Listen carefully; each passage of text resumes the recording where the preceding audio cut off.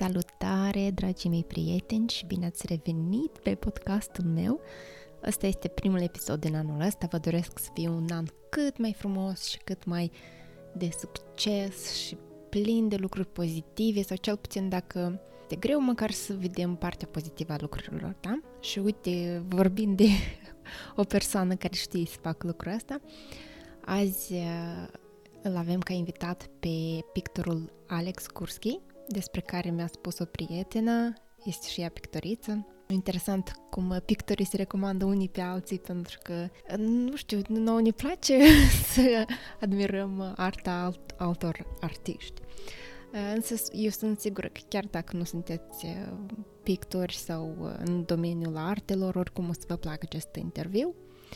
Am vorbit despre mai multe chestii cu Alex, începând de la momentul în care, sau mica istorie din copilărie, când el a decis să devină pictor, de fapt. După aceea am mai vorbit despre lucrul pe care îl făcea el cu ilustrații pentru copii, pentru că s-a ocupat cu asta timp de câțiva ani, cu toate că face și acum, în paralel, cu alte proiecte, pentru că are foarte multe proiecte. Am vorbit despre picturi murale, am vorbit despre... despre ce am mai vorbit noi, despre expoziții, despre cea mai mare pictură din Europa. Este o pictură sau un tablou modular, adică e format din mai multe picturi mici, mai exact din 60 de picturi A3. Și e cea mai mare din Europa, dar cel mai probabil că e și cea mai mare din lume. Vă dați seama cu cine am vorbit eu azi. Despre ce am mai vorbit noi? Despre cum e să vezi partea pozitivă a lucrurilor, cât de important e să ai o echipă, ce stimulează creativitatea. Mai pe scurt, lucruri tare interesante pentru oricine. Nu contează dacă sunteți artiști sau nu. Așa că să ascultați cu mare drag. Salut, Alex, și bine ai venit la podcastul meu. Salutare, bine v-am găsit la podcastul vostru. Mulțumesc. Uite, eu vreau să începem prin a reconstrui sau reconstitui cumva CV-ul tău, ca să zic așa, nu știu, CV-ul tău artistic, în primul rând. Hai să începem. Hai. Am citit câteva interviuri cu tine, am văzut niște interviuri cu tine și am așa o idee generală despre tine, dar o să te las pe tine să completez. Am înțeles că prima ta idee că tu vrei să fii artist sau pictor a fost când ai fost la un doctor? Și... Da. Așa, vrei să ne spui povestea asta? Am fost la un doctor, am spus povestea asta de 100 de ori, dar nu mă satur de dânsa, că îmi place foarte tare. Ok, bun. Mama m-a dus la doctor încă pe timpul Uniunii Sovietice, în secolul trecut, în lumea trecută, undeva un an și ceva, 2, avea băițelul. Și acolo trebuia să pui niște puncte, să copiezi niște puncte, ca să vadă doctorul nivelul tău de dezvoltare, dacă nu ești down cu totul. Și trebuia să desenezi un omuleț. De regulă, cum fac copiii? Desenează un cerculeț, un băț și două bețe mânuțele, două bețe picioarele. Eu am desenat un omuleț în contur. Adică cu degete, așa cum desenează polițiștii locul crimei când în jurul unui cadavru. Și s-a uitat medicul așa și a spus: Doamne, el o să fie pictor. Și mama permanent mi-a arătat chestia asta în fișa mea medicală și spunea: uite ce a spus medicul. Și eu chiar am crezut în chestia asta și cu gândul ăsta am și trăit și trăiesc până acum. Că poate cândva o să devin pictor. Oh, și drăguț. Și după asta am înțeles că ai continuat să desenezi pe agende, peste tot unde prindeai, cred că, o bucățică de foaie. Da, neapărat. Și totuși... Agendele din clasa 8-a erau furate de 2-3 ori, pentru că erau desenate. Vedeam pe spatele cărților la fete din clase paralele pe care nu le știau xeroxuri a desenelor mele, etc. Vezi că într-o zi cineva o să le vândă la licitație. Să dea Domnul, să nu uite de mine. Da. Drepturi de autor. Exact. După asta, totuși, ai decis să te duci la relații internaționale și am înțeles din alte interviuri că ai făcut asta și pentru tine, oarecum pentru dezvoltare personală. Da. Însă eu vreau să înțeleg, totuși, tu ai avut vreun curs sau vreo formare oficială, să zic așa, în artă, sau singur ai învățat absolut tot ce știi acum? Formarea profesionistă era neapărat. În Soroca, unde am copilărit eu, era o filială a școlii din Sankt Petersburg, școlii de artă. A apărut în Soroca din întâmplare. De mult, un sorocean a plecat în Sankt Petersburg să învețe. A învățat, a absolvit la Brio. Când a venit în Moldova socialistă, în RSSM, lui s-a spus că, băiete, toate ușile sunt deschise pentru tine în Chișinău, fondează școală în Chișinău și oclăghete. Însă el era un sorocean și a vrut să facă o școală pentru orașul lui natal. Și a făcut-o chiar. În școala asta am avut onoarea să învăț și eu. Acolo desenam ulcele, legume de papier-mâché, păsări împăiate foarte strașnice, apropo. Și mie, nu știu cum, îmi venea foarte ușor să fac chestia asta. Lumea făcea schițe acolo, nu știu, vreo 3-4 zile, vreo săptămână ca să fac o natură moartă. Eu îmi făceam mie în jumătate de oră la vreo 2-3 prieteni și băteam câinii pe la bot în jurul școlii. În schimb, îmi plăcea foarte mult istoria artelor. Foarte interesant. Și după ce ai terminat facultatea, am înțeles că ai început să ilustrezi cărți pentru copii. Ideea e că eu nu am terminat facultatea. Nu ai terminat, ok.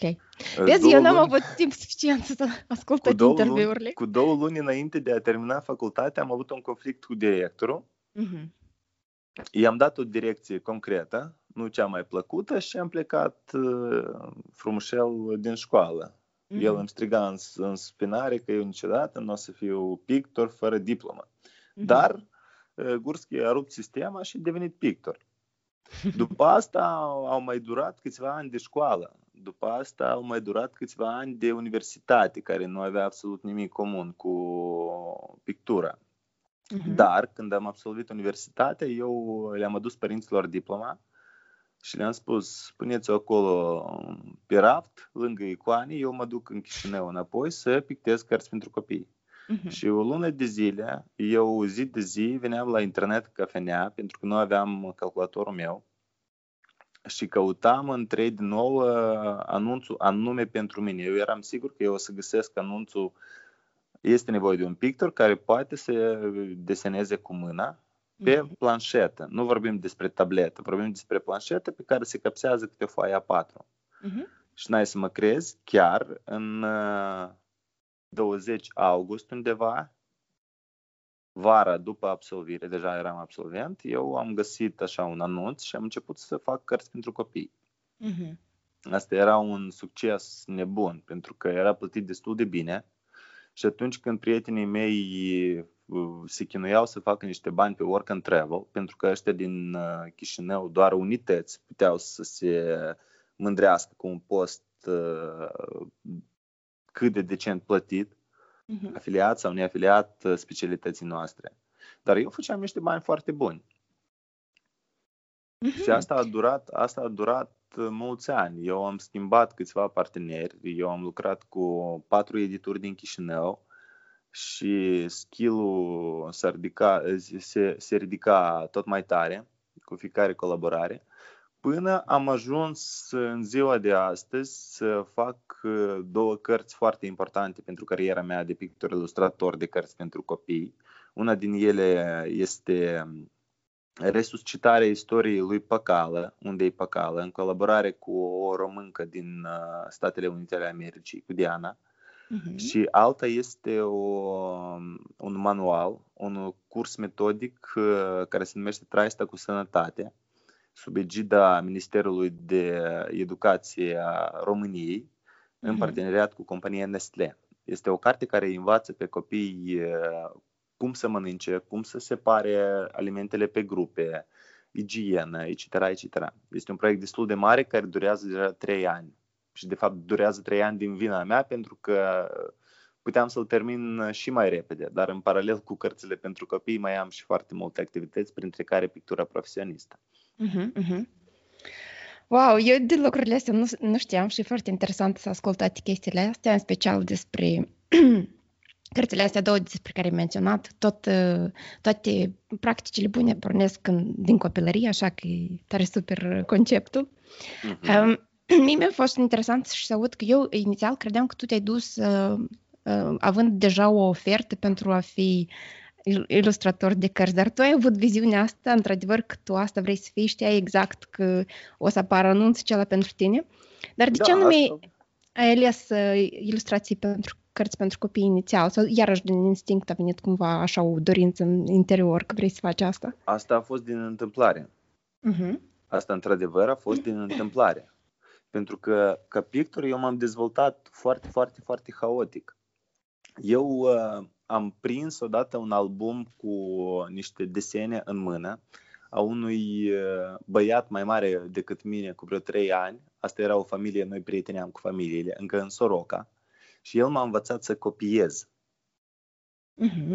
Eu am început să copiez, să-l copiez pe dânsul. El făcea mașini, făcea diferite chestii cum le fac băieții, chestii de război acolo, niște panorame din astea cu elicoptere, cu nu mai știu ce, mașini de sport, hipercaruri.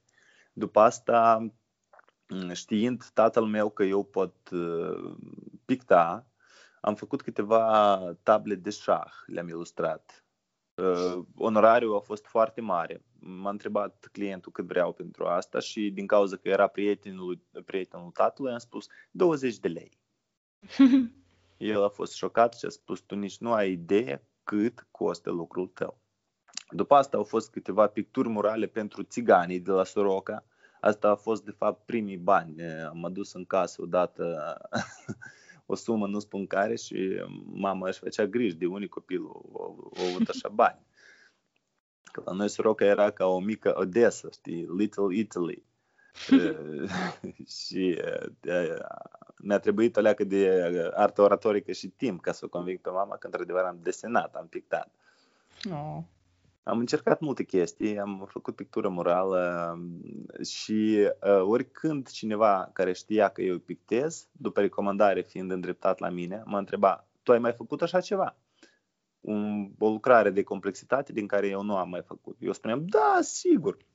Și mă perfectam permanent în proces. A fost multă pictură murală pe perete. A fost multe gazete de perete. A fost foarte mult. Eu le uram. Și asta mergea ca o umbră după mine, chestia asta, ca un blestem. Foarte, foarte mulți ani.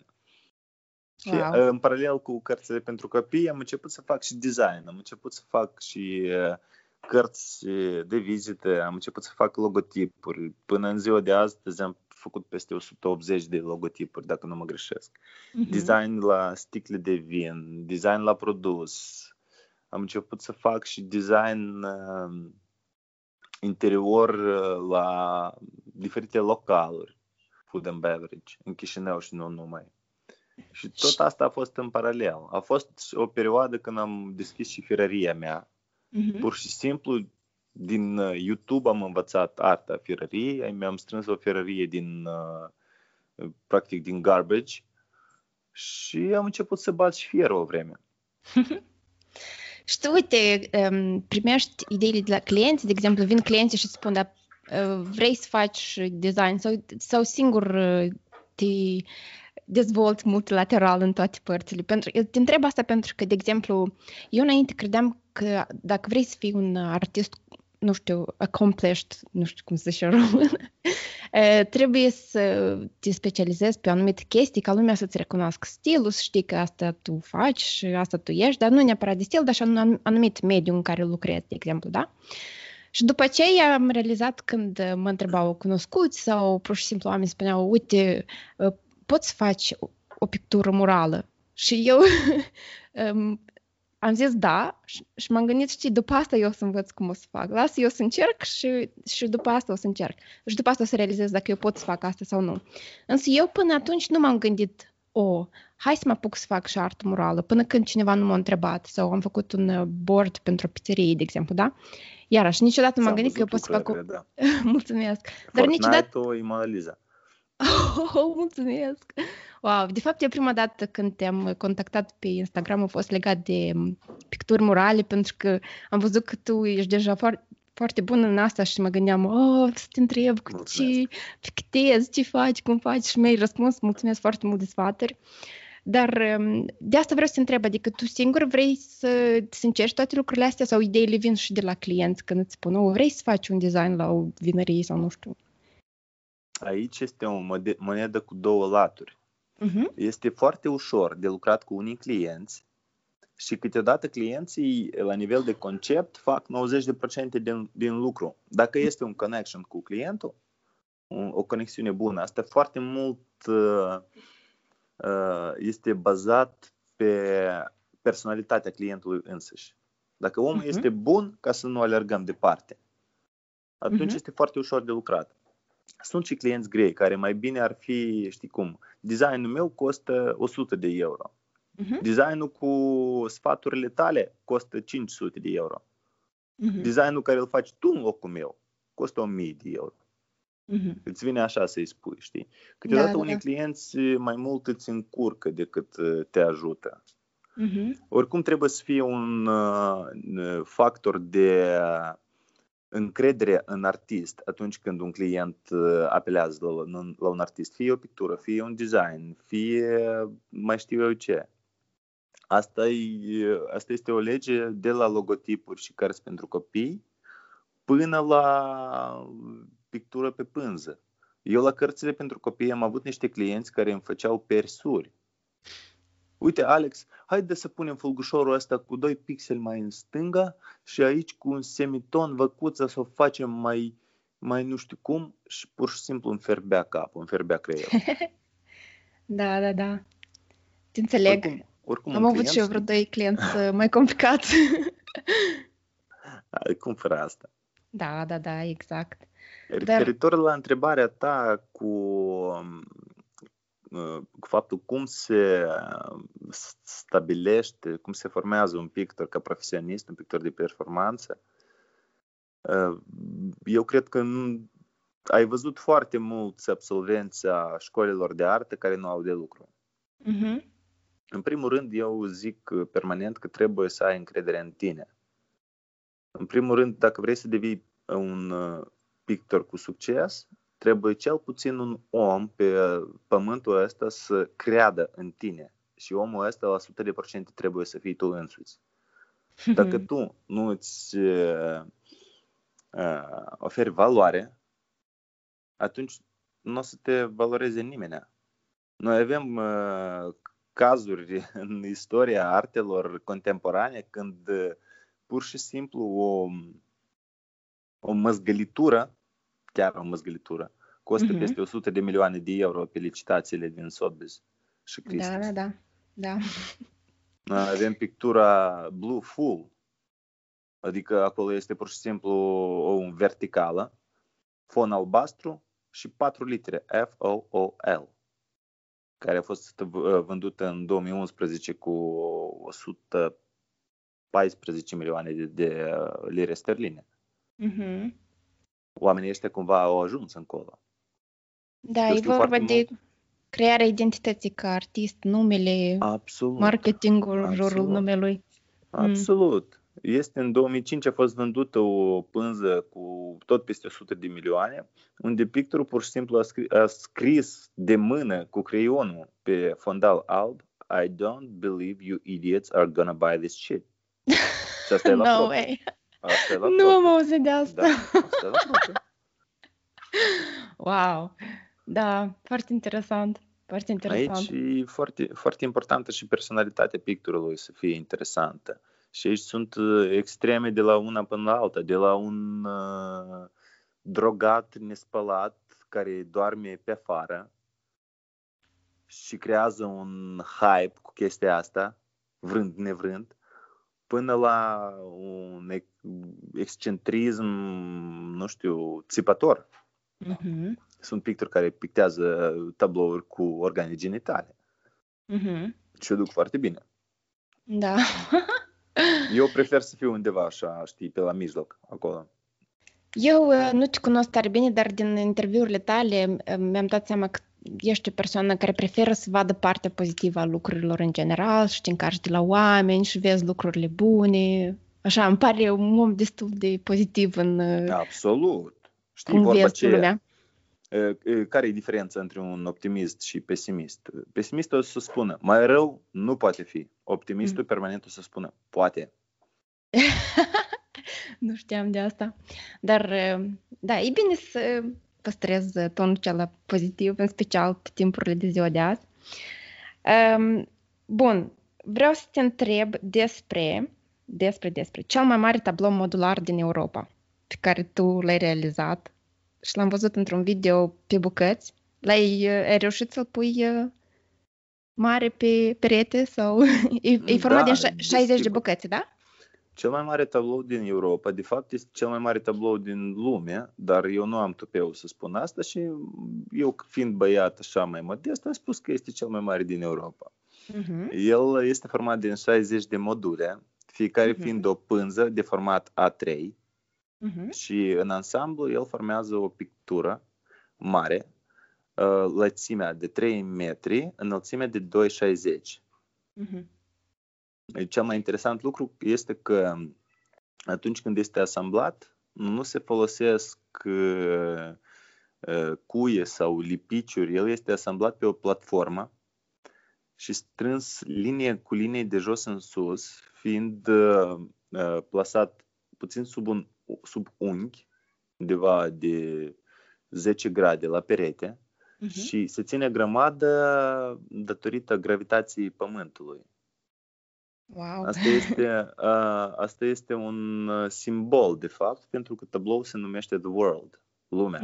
Andy Warhol cândva a spus că orice pictor trebuie mai târziu sau mai devreme să ilustreze lumea așa cum o vede el, în viziunea lui. Și cred că am făcut-o destul de bine. Tabloul ăsta are o istorie foarte interesantă, de fapt. Hai, spune. În 2 cuvinte, că eu pot să vorbesc până de seară despre dânsul, dar vreau să-ți economisesc timpul tău din respect. Este vorba despre faptul că eu l-am visat și eu știam la 100% cum trebuie să arate el. Eu mi-am făcut un plan strict pe zile cum o să-l pictez eu. Și a fost realizat în 7 zile. Exact așa cum după Biblie știm că Dumnezeu a creat lumea. El ilustrează lumea în tot ce este ea pentru mine la momentul de față. În stânga tabloului este tot rău și tot negativul din lumea asta. În dreapta, tot ce este bun și frumos. În mijloc este o linie roșie ca o panglică, ca un red ribbons, pe care este pictat un chip de femeie care simbolizează sufletul omului. Eu cred că sufletul oricărui om are sex feminin, de fapt. Nu știu de ce. Foarte frumos. Și tabloul este foarte bine centrat, foarte bine echilibrat, împărțit în 3, de fapt, centru roșu și 2 părți albastru cu sur, pe care sunt în primitivism ilustrate toate simbolurile și motivele a binelui și a răului din lumea noastră. Și ideea de bază este că în lume, în viața noastră, se întâmplă ceea ce vrem noi să se întâmple. Dacă te axezi mai mult la negativ, o să se întâmple mai mult negativ în viața ta.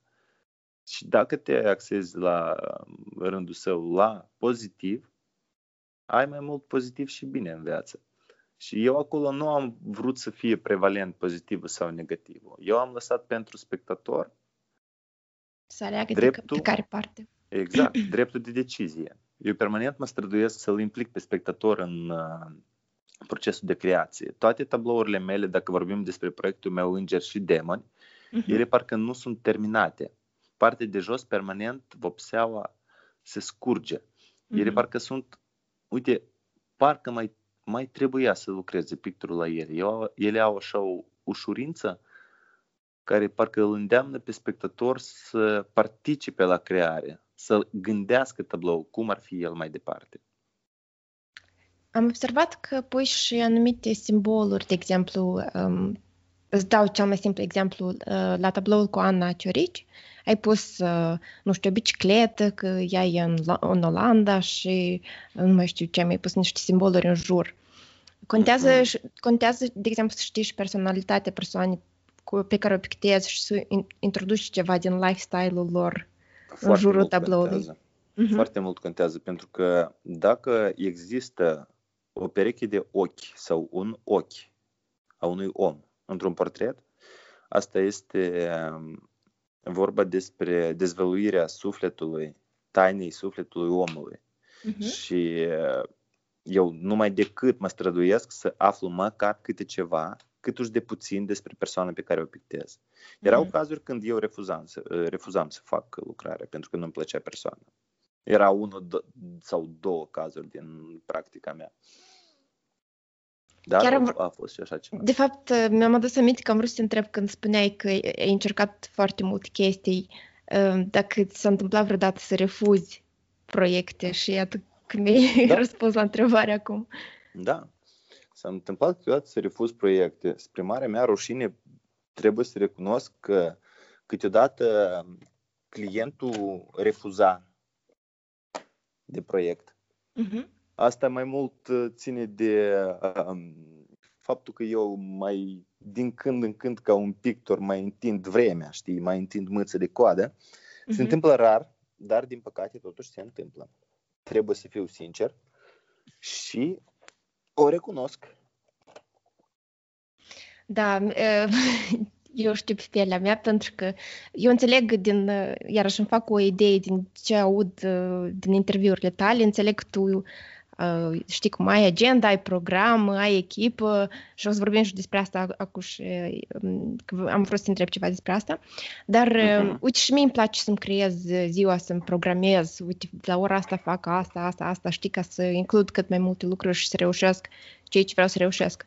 Însă câteodată mi se întâmplă, uite, în special anul trecut, de exemplu, am avut o comandă și prin poștă s-a pierdut și a trebuit să o refac. Pentru că nu a fost vina nimănui, n-a fost nici vina mea, nici vina persoanei care a comandat tabloul respectiv.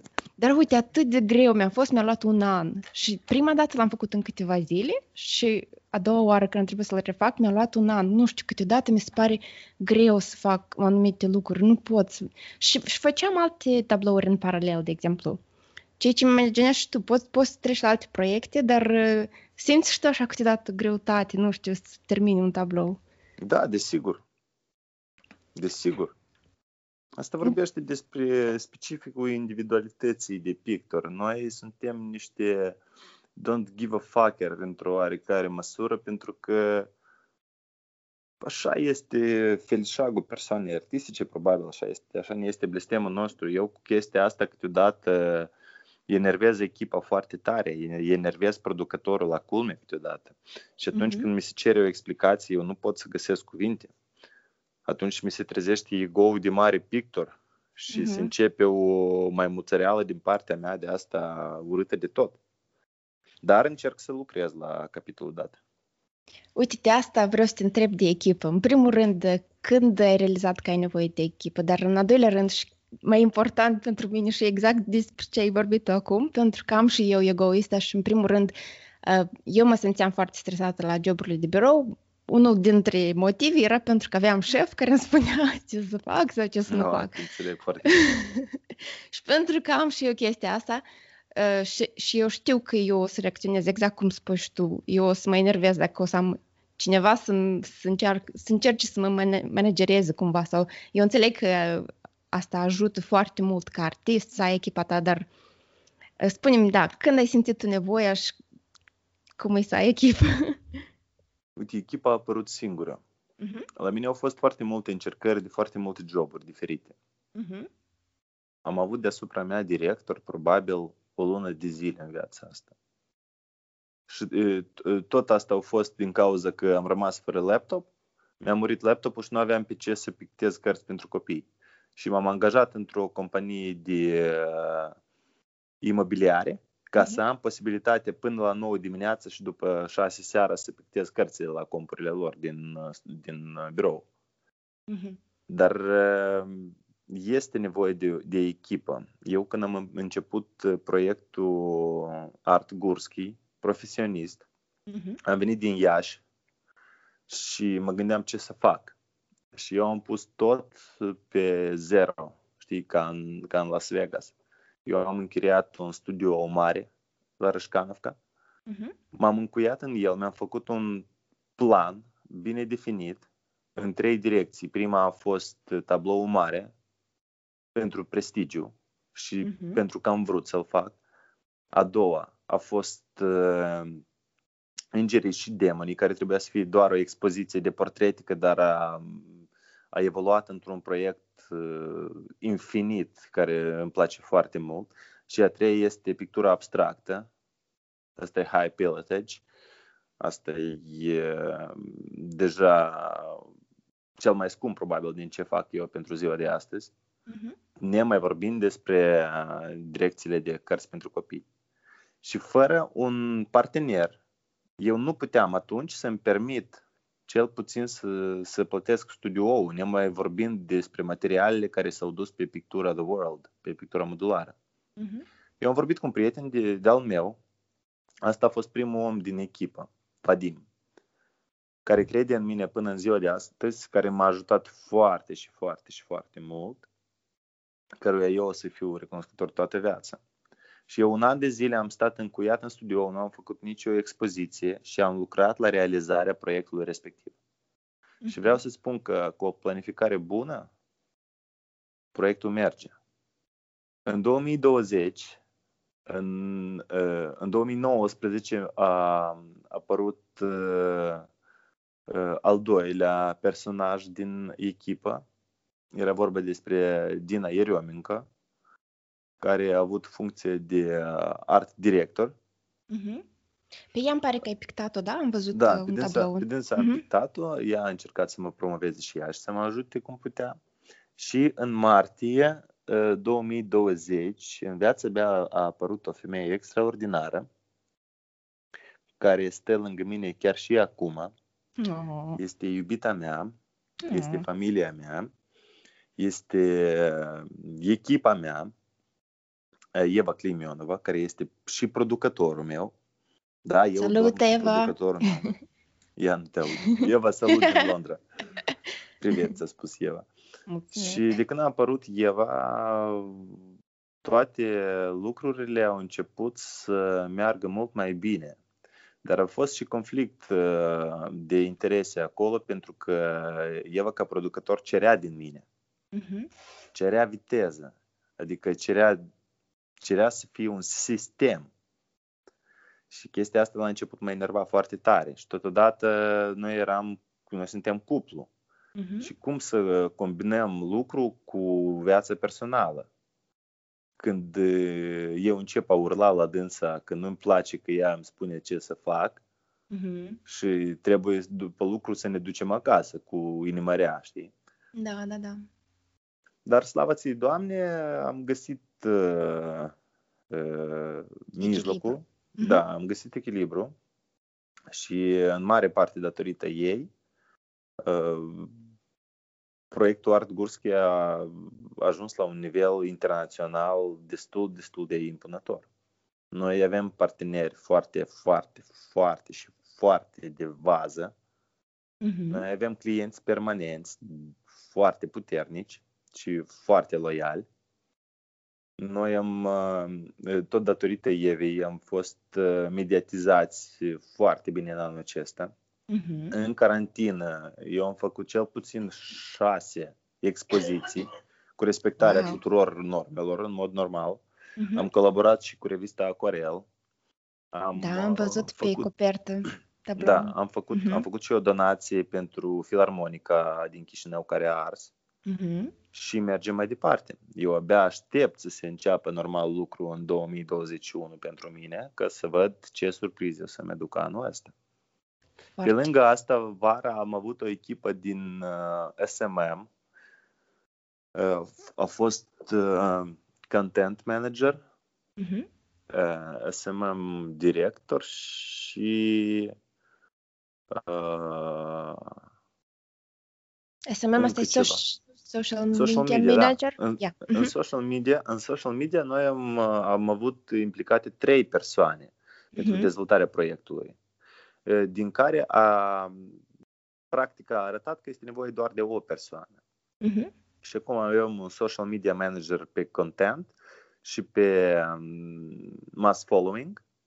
Asta este sora mea care se descurcă extraordinar, ea este un profesionist în chestia asta. Și echipa acum constă din 3 persoane.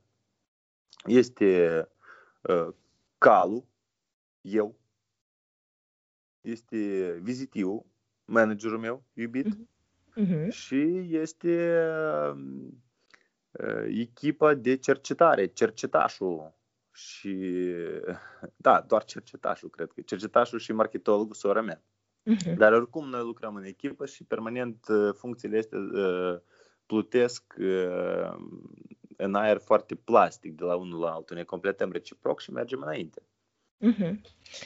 Bun, am înțeles partea asta. Hai să vorbim puțin despre creativitate acum. Și asta e ultimul subiect de care mă țin. O să-ți spun repejor că am văzut un documentar pe Netflix în care spuneau cum să dezvolți creativitatea și vreau să-ți spun, dacă vrei, ce au zis ei în documentar și să-mi spui dacă te regăsești în vreunul din puncte. Sunt 3 metode prin care ei au spus că poți să-ți dezvolți creativitatea, da?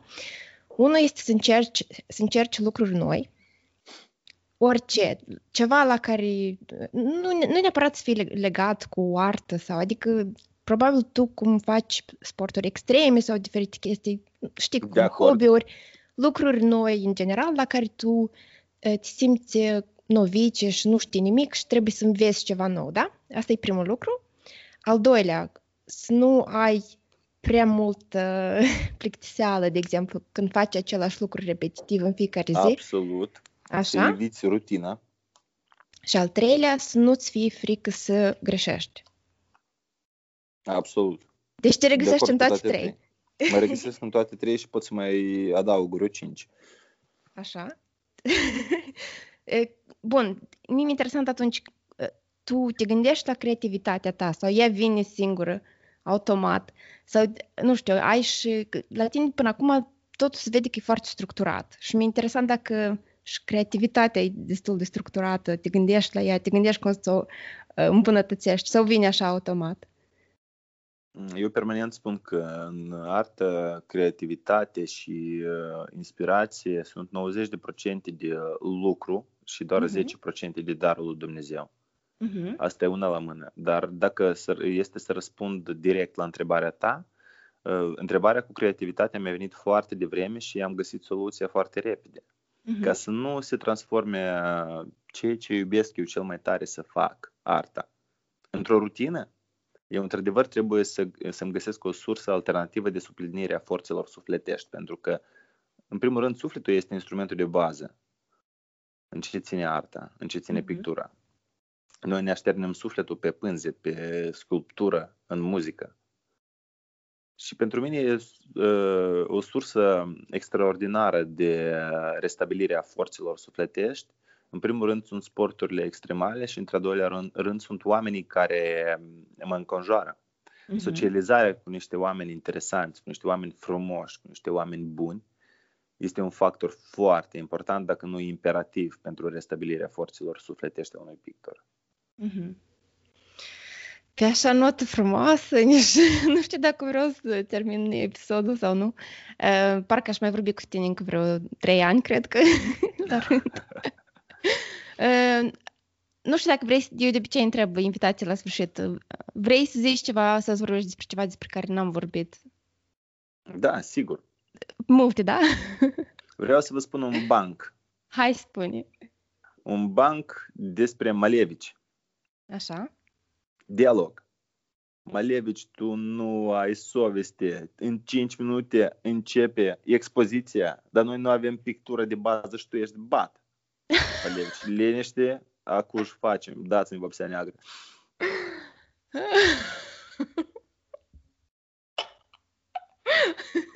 Îți dai seama că e tradus din rusă și cam schilod, dar ideea ai prins-o, da? Da. Oh, dar înțeleg.